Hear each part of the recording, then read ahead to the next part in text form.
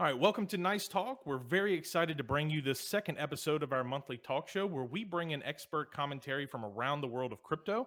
This is a live event, so don't forget to drop questions in the YouTube chat, and we'll be looking forward to answering them at the end of the episode today. We've assembled the NiceHash team of Joe and Marco again today for today's broadcast. But we also have joining us a very special guest. So we have Tron Black, the lead developer for Ravencoin. So I want to bring Tron in here real quick and give us a brief synopsis as to what is the Ravencoin project. Hello.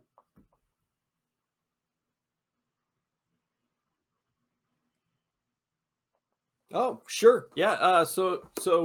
Many of you probably heard about Ravencoin. It was started in the project started being built in about 2017. Launched on Bitcoin's 9th birthday on January 3rd of 2018. It's code fork of Bitcoin, but not a chain fork. So, and then that launched. Was able to be mined via X16R, which was a rotating set of algorithms from the ones that are in Dash. There's 11. There's so that you've probably heard of X11, X13, X15. It was 16 rotating algorithms, and then there was some rumors of ASIC, so we tweaked it, and that was X16R v2. And then after that, they modified the ASICs a little bit to do some of the V2 stuff in firmware. And one of our goals is to keep this. The goal isn't necessarily to keep ASICs out. The goal is to make it so that anybody can flip on a computer and mine some and have some. So very, very decentralized, very democratized. And so we tweaked the algorithm again, used a derivative of NiceHash, which is ProgPow, used a derivative of that, fixed some things, and made CawPow. So that's what it currently runs under. And it uses pretty much all of a video card. And so to make an ASIC, the ASIC would look a lot like a video card. Okay. Awesome. So now I'm going to bring in the rest of the NiceHash team here. So we wanted to talk really it seemed like the deep dive into Ravencoin, one of the main things that Ravencoin really is about is the transfer of ownership. So can you tell us a little bit more about how Ravencoin creates and transfers ownership of assets? Absolutely. So yeah, we launched it. When it launched, it didn't have asset support. But about 11 months into the project, in fact, on November 5th of 2018, the ability to create your own asset was activated on top of it. It was always the original goal. We just kind of needed that platform to get started.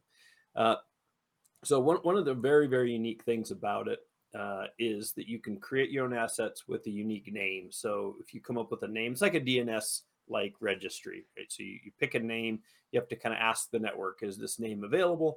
If it is, you can secure it. Once you have that, you can create sub assets or other tokens underneath that asset. Those are a little less expensive to create. And then it also creates what's called, we call unique assets, because we're kind of pre NFTs, but now that's what's being used as NFTs. And the reason that's important is you can only have one of them, like guaranteed unique one, has a hashtag in the middle of the name. And guaranteed unique one, people are using that and attaching data, art, movies, 3D spinning things, all kinds of stuff. So there's a whole ecosystem of NFTs being built on Ravencoin.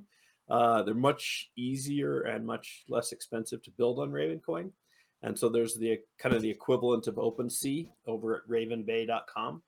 And so there's tons of NFTs there, and they've attached, like I said, there's all kinds of things being connected to the token. The tokens move like Bitcoin. It's the UTXO model, which means you kind of get a chain or history of all the assets that move. Once you create an asset or so an asset, basically, just to simplify, it's a token that you own. You create this token with a unique name. You get one from 21 billion. You choose, doesn't cost you any more to make more of them. But you decide how many there are. You decide whether it's reissuable, meaning you as the owner or issuer could make more of them. And then you can attach whatever data you want through IPFS. So you upload a file or a folder full of files, and then just put that identifier string. It's called a content identifier or hash of the content, and that's how the data is found.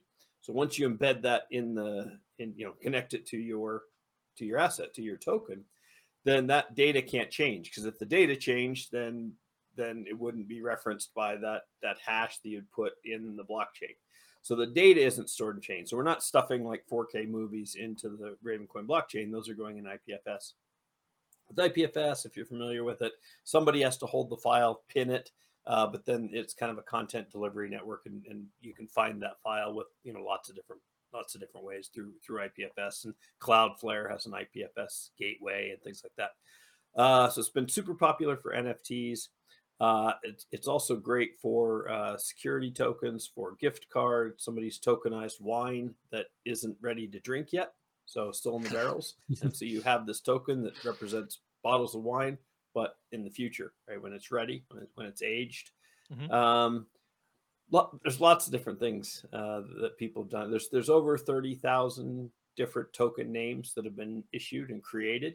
All of them, have some cost, right? You have to do 500 Raven, which today is roughly $50 to create your tokens, right? However many you want, but one token, one root token name.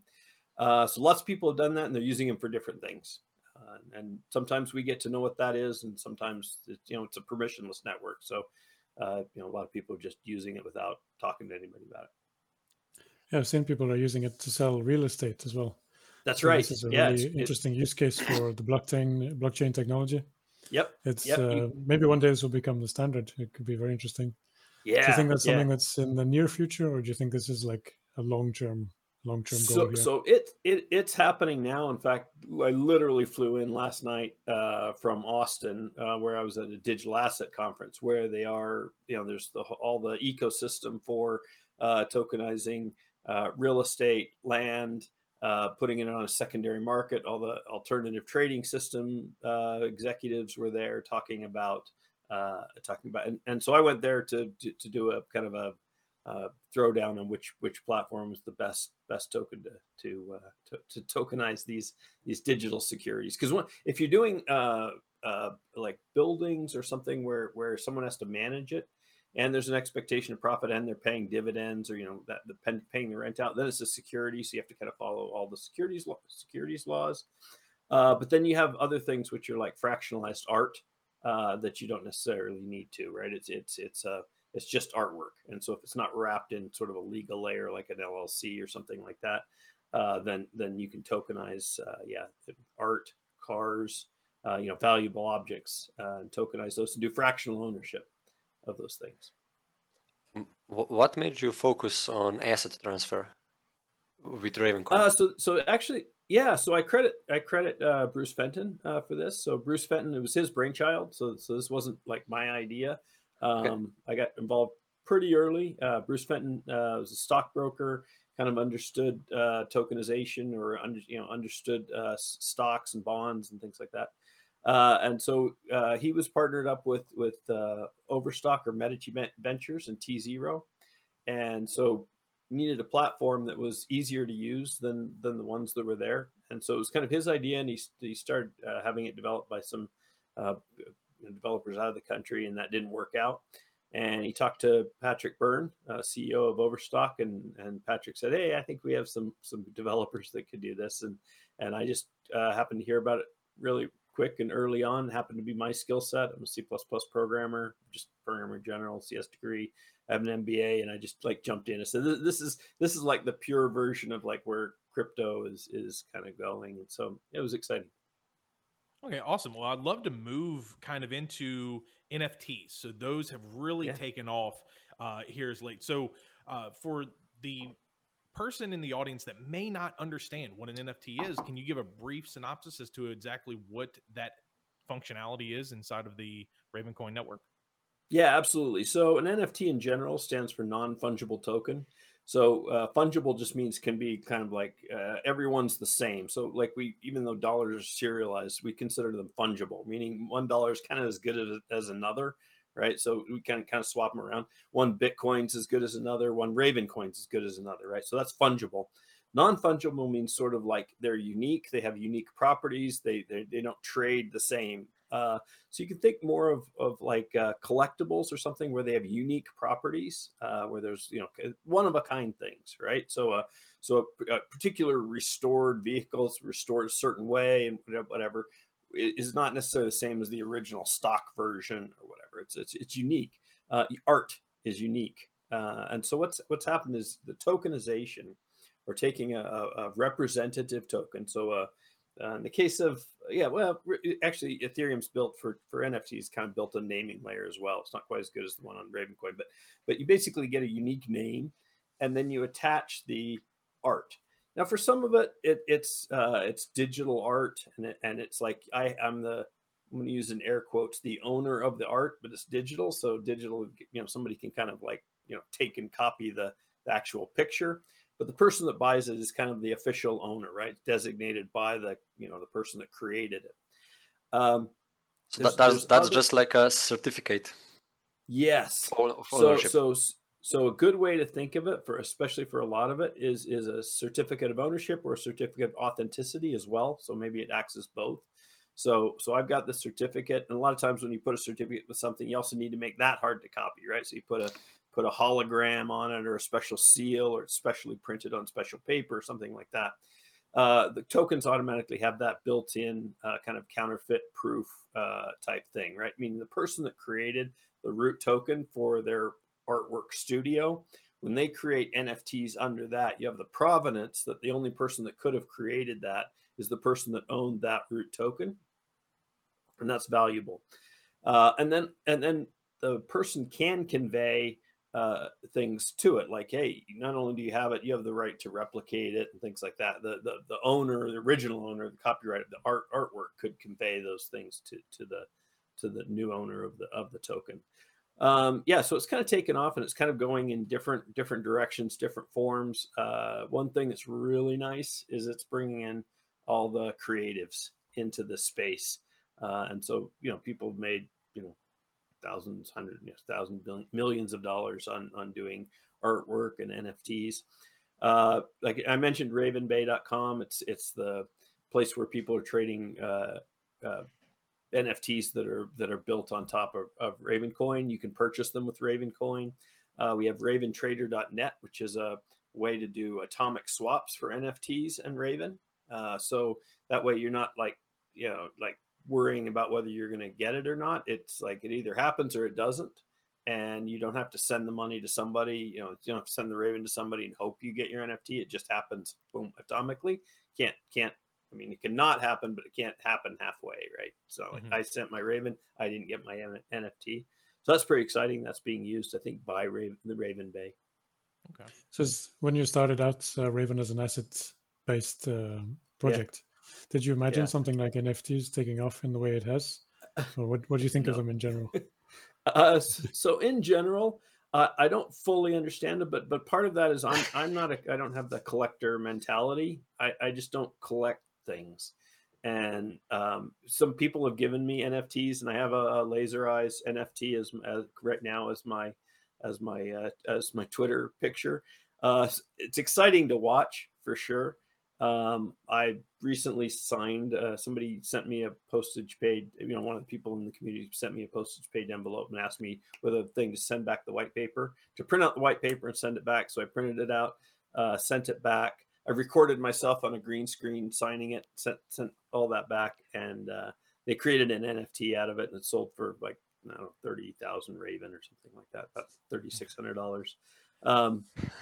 So yeah, it's exciting. It's fun to watch. It's bringing in creatives.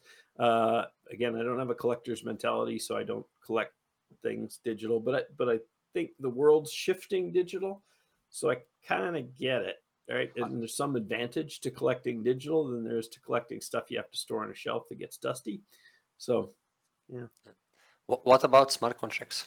To what extent does the Raven support it? I mean, should the Raven be used for smart contracts? Yeah, so Ravencoin itself directly does not support smart contracts. It has the ability to be a platform for smart contracts with like RSK or something like that. That could be done. The other option it has, which we are working towards, is right now the Raven can be hopped over to Binance Smart Chain smart contract, and then the Raven can be used as collateral.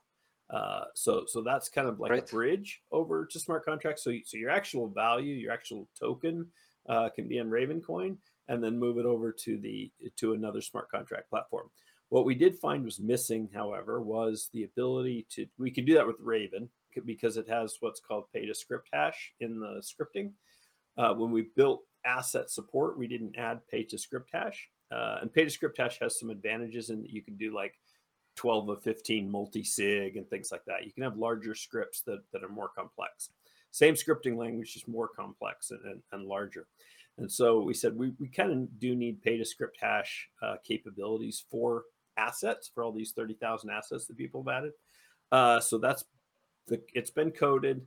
It's been reviewed by developers. It's currently being reviewed by independent security evaluators, which is like a security firm. They're evaluating it. Once we get kind of all through all that, and we don't find any kind of like security issues, then we'll ask the miners to adopt it and get it activated. So it is a hard fork. It's been almost a year in the making, and reviewing and checking to make sure it's secure. But it is kind of our next update. Once that happens, they should be able to do. The community, people developing on it, should be able to hop these assets on top of other smart contract platforms. Great.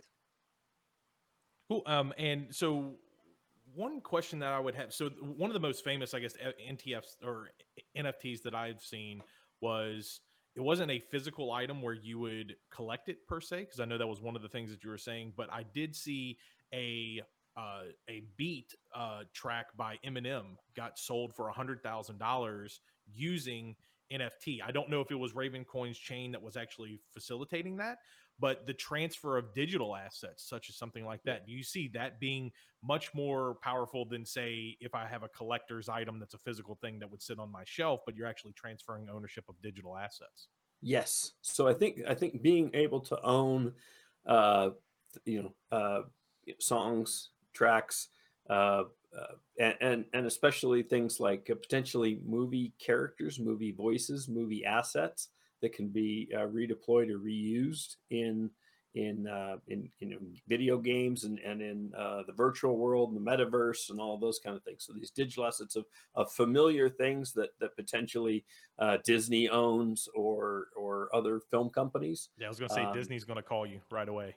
They will hang on to those things even past trademark and stuff of that nature. Exactly. So I have talked to another film company that's looking at doing that, and so that should be interesting. But this ability to kind of transfer the ability for someone else who's sort of a hustler or wants to to talk to the other gaming companies and to get these characters' voices and familiar items into the metaverse, in 3 dimensions and all of that kind of stuff.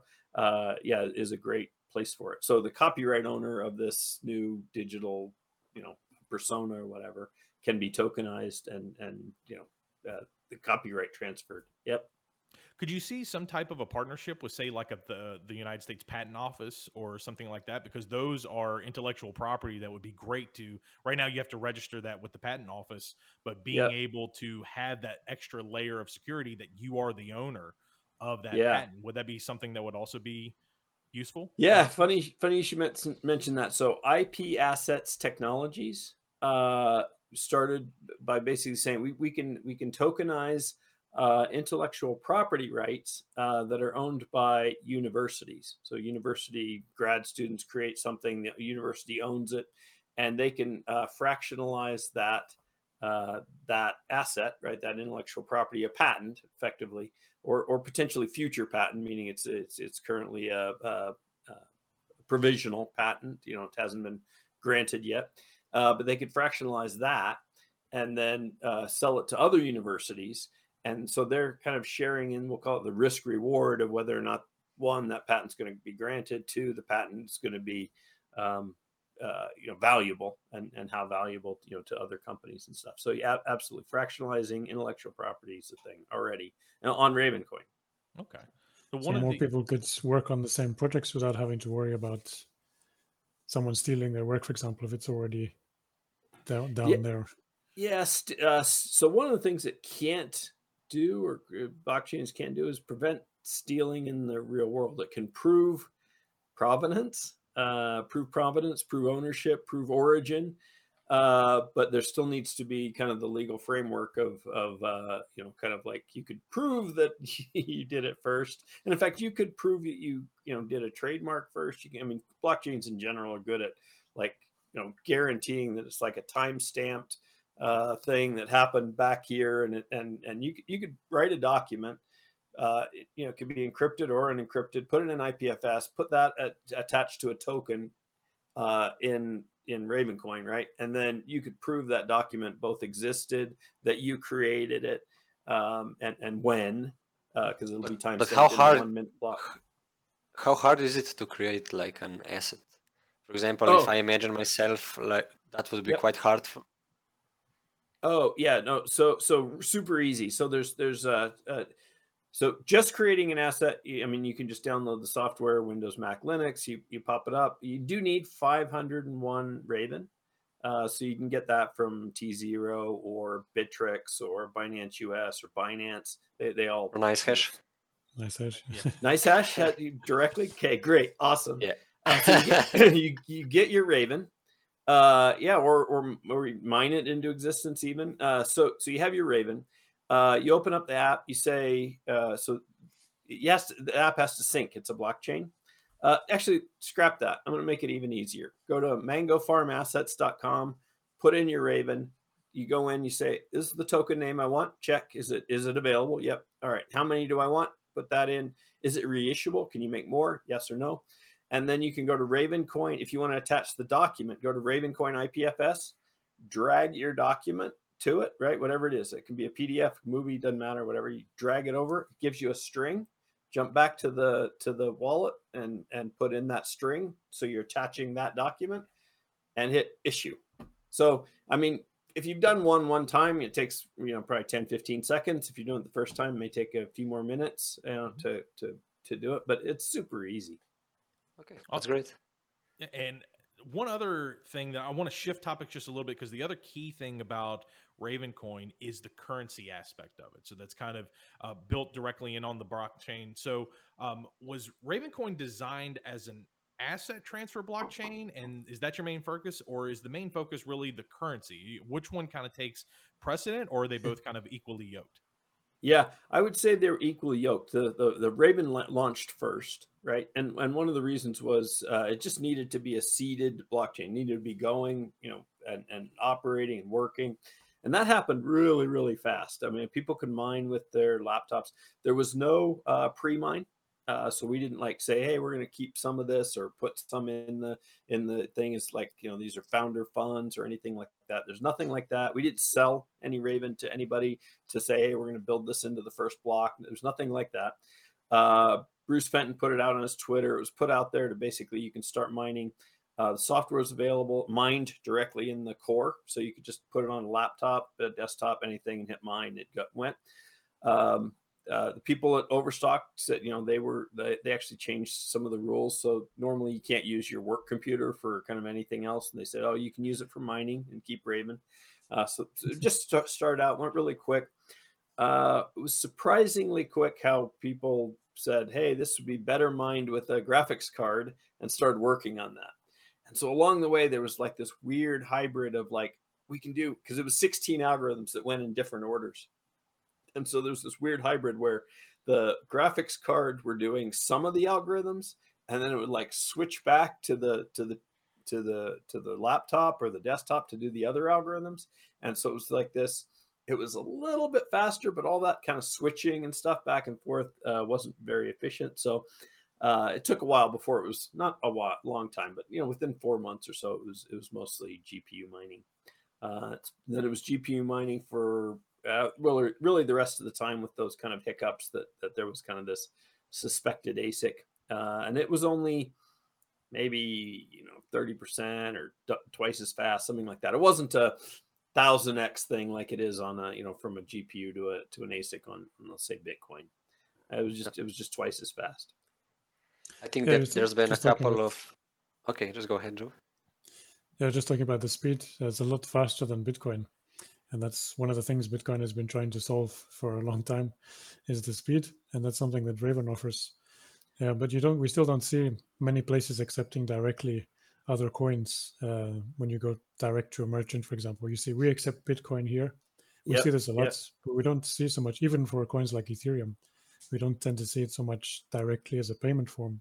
So do you see some coin like Raven being a viable option for this in the future? And is it something you would work more on?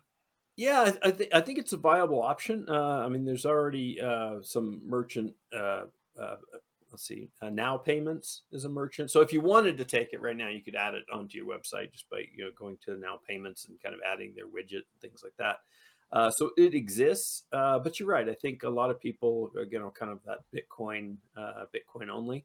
Problem is Bitcoin, because of its fees, isn't really very practical for kind of it's super secure and everything is great, even great probably for remittances. Lightning makes it better, but it's not great for just like direct on-chain transactions. And honestly, at some level or scale, neither is Ravencoin. As a payment mechanism right now, it worked great. But if everybody started using it and taking it, it would run into the same problems that Bitcoin has for using it to buy coffee and things like that. Before you talked about before you talked about pre-mine and that Ravencoin didn't do any pre-mine, how does Ravencoin Foundation like found itself? Like, that's a great question. So Ravencoin Foundation is not massive. It's really there to kind of monitor the ecosystem and kind of be there in case.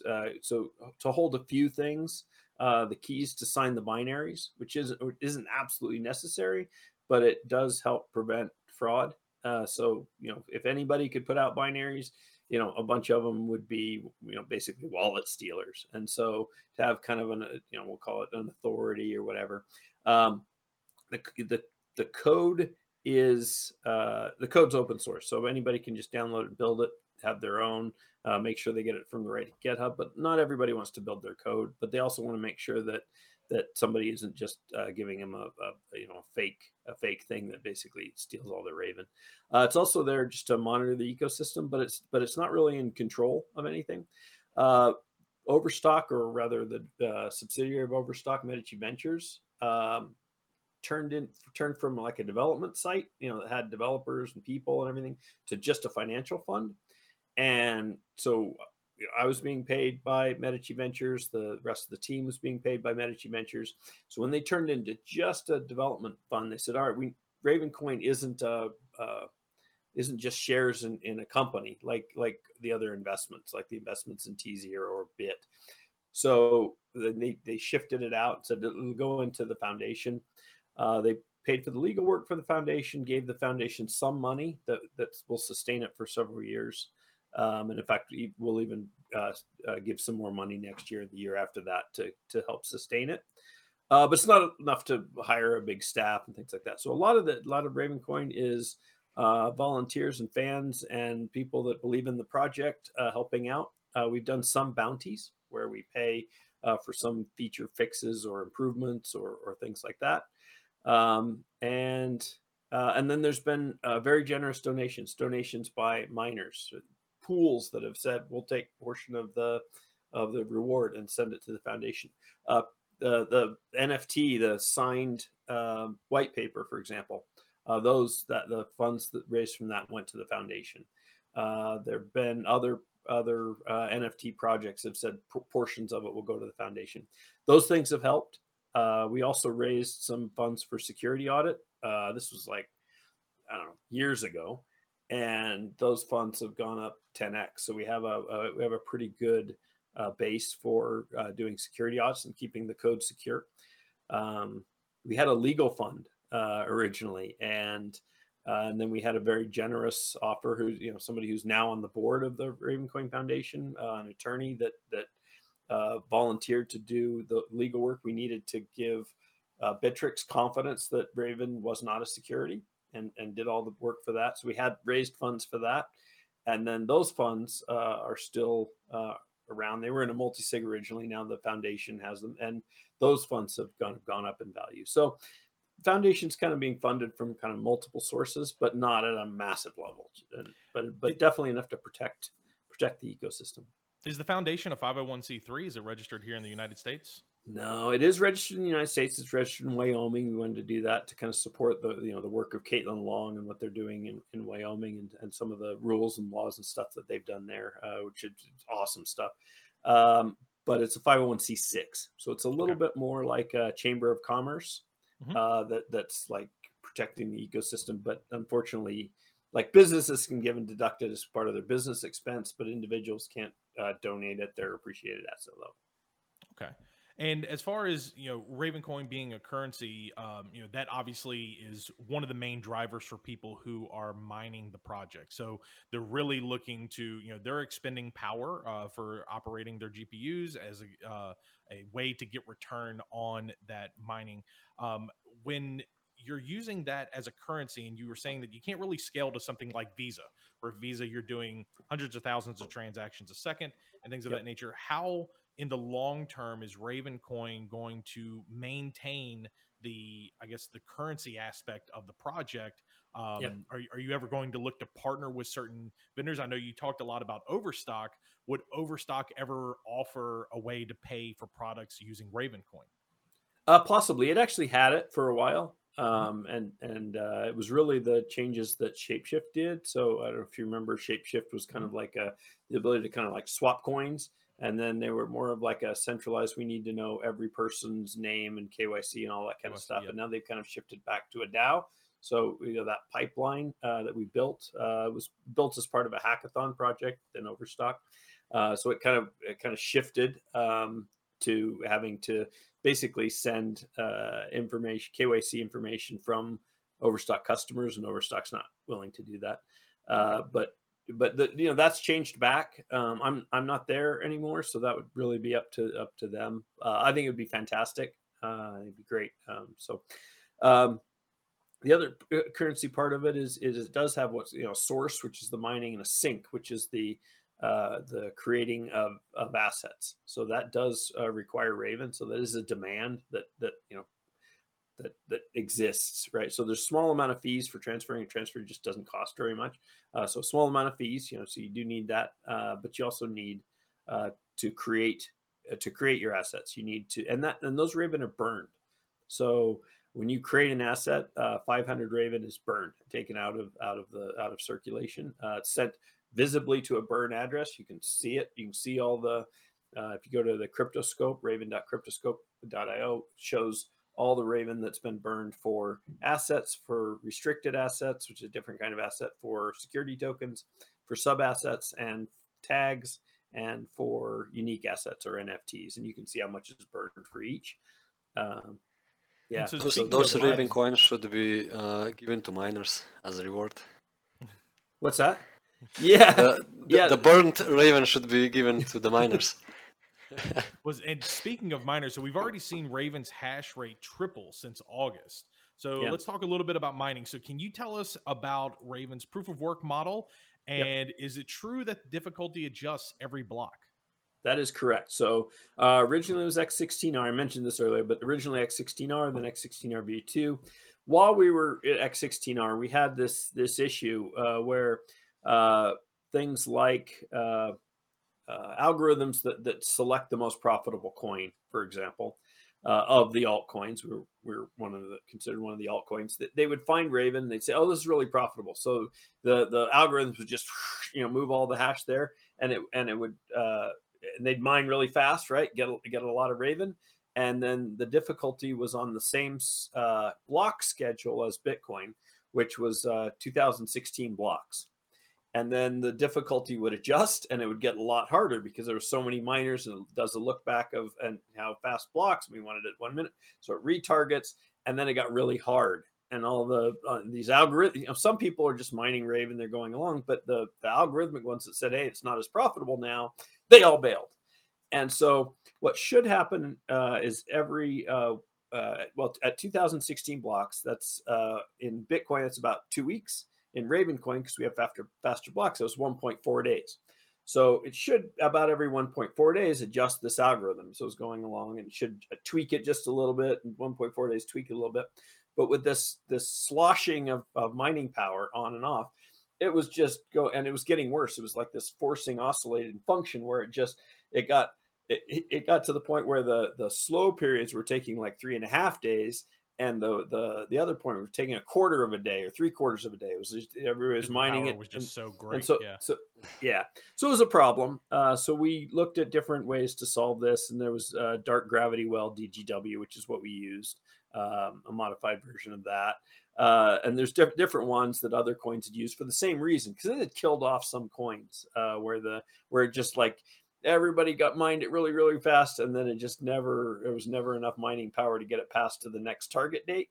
Mm-hmm. I don't think we were in that kind of dire straits, but that's a risk. And so anyway, we swapped out the mining algorithm. So now it does retarget every block, adjust the difficulty every block, which has worked great. It has some limits. Some won't retarget more than a certain percentage each block, but it's really, really done well since then. It if people slosh on and off, it might take 2 minutes to retarget, and then 1.5, and it resequences back to the gets pretty quick back to the target 1 minute.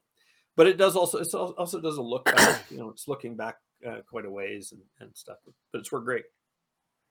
Okay, Raven will experience its first halving in January. It's likely the same time that Ethereum miners will switch to Raven. How do you see this affecting Raven? So I think it's great. Just the way mining works is if too many people get on and the price doesn't go up, then some people will drop back off. If too many people get on and the price goes up, which is kind of what we're hoping, then it continues that way. And it just re-ratchets up the price. You get less Raven, but the price has gone up, so you get the amount. It's the most profitable, and that's what we hope happens. Do you think that more miners mean more demand, or more of the, or there will be more of a sell pressure? It depends. That's a good question. Well, there can't be more sell pressure because the same amount of Ravens coming out, right? So, actually, half as much Ravens coming out. Yeah, exactly. So that's gonna lower the sell pressure.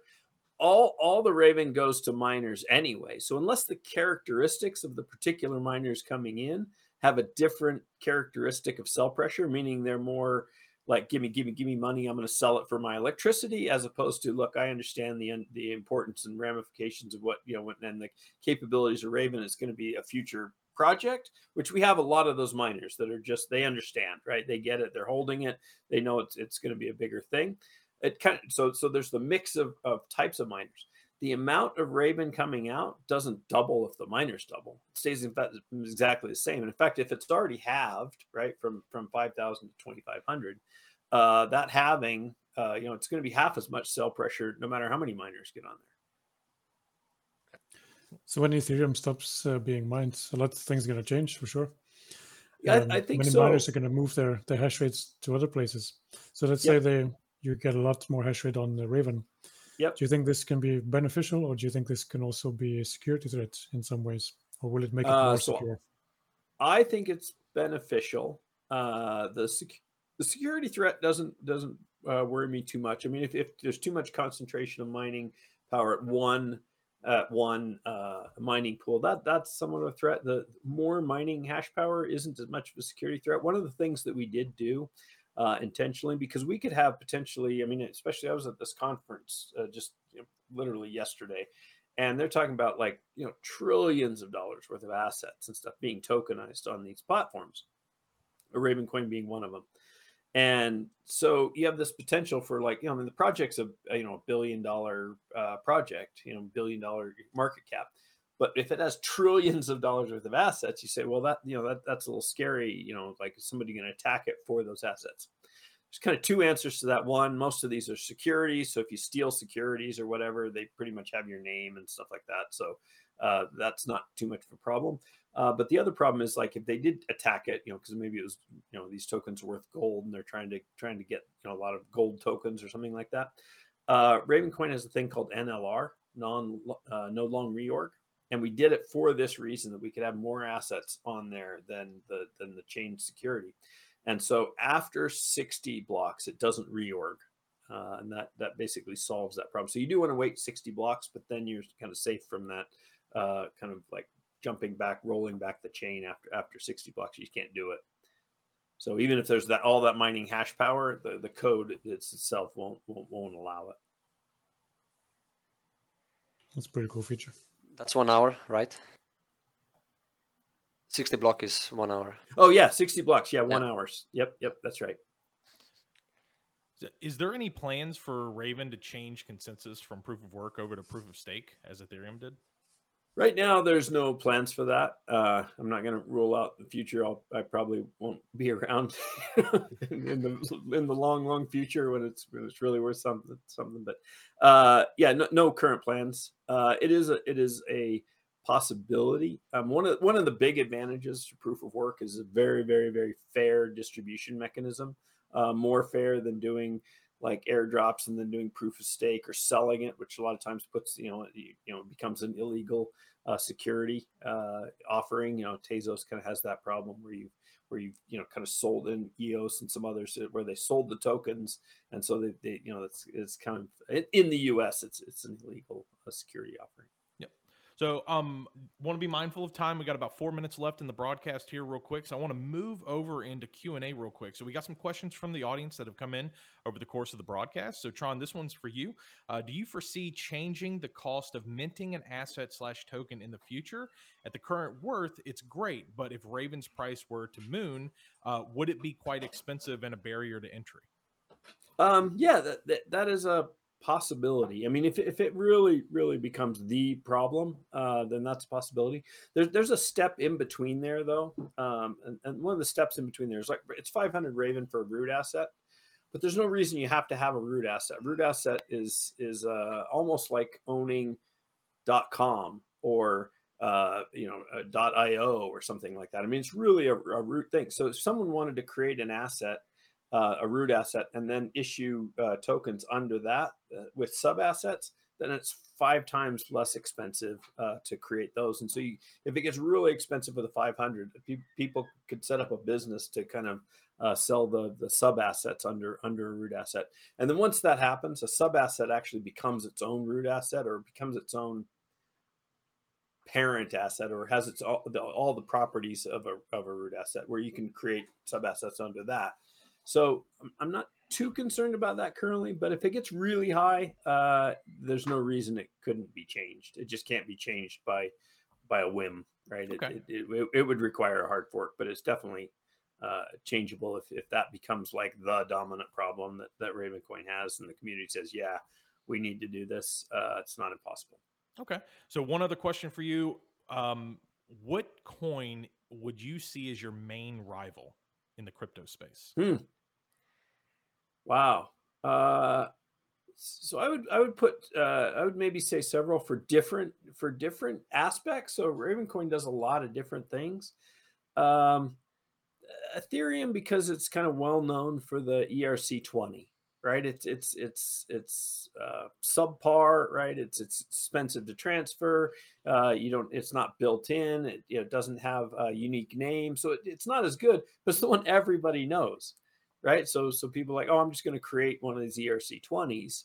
But I would say just because of its that's what everybody knows, and to rise above that to tell everybody, hey, you got a better solution, I would put it as the main rival for the tokenization portion of it.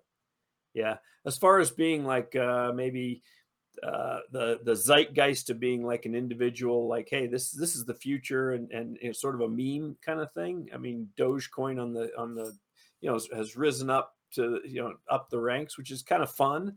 But I mean, to push back against just sort of like Wall Street kind of thing, Ravencoin has that same kind of community power, and so I think, okay, on the currency side, maybe something like that. Sure. Okay. And then so our last question that we have here is actually from Marco. What advice would you give to NiceHash miners who just switched to mining the Ravencoin algorithm, CogPal?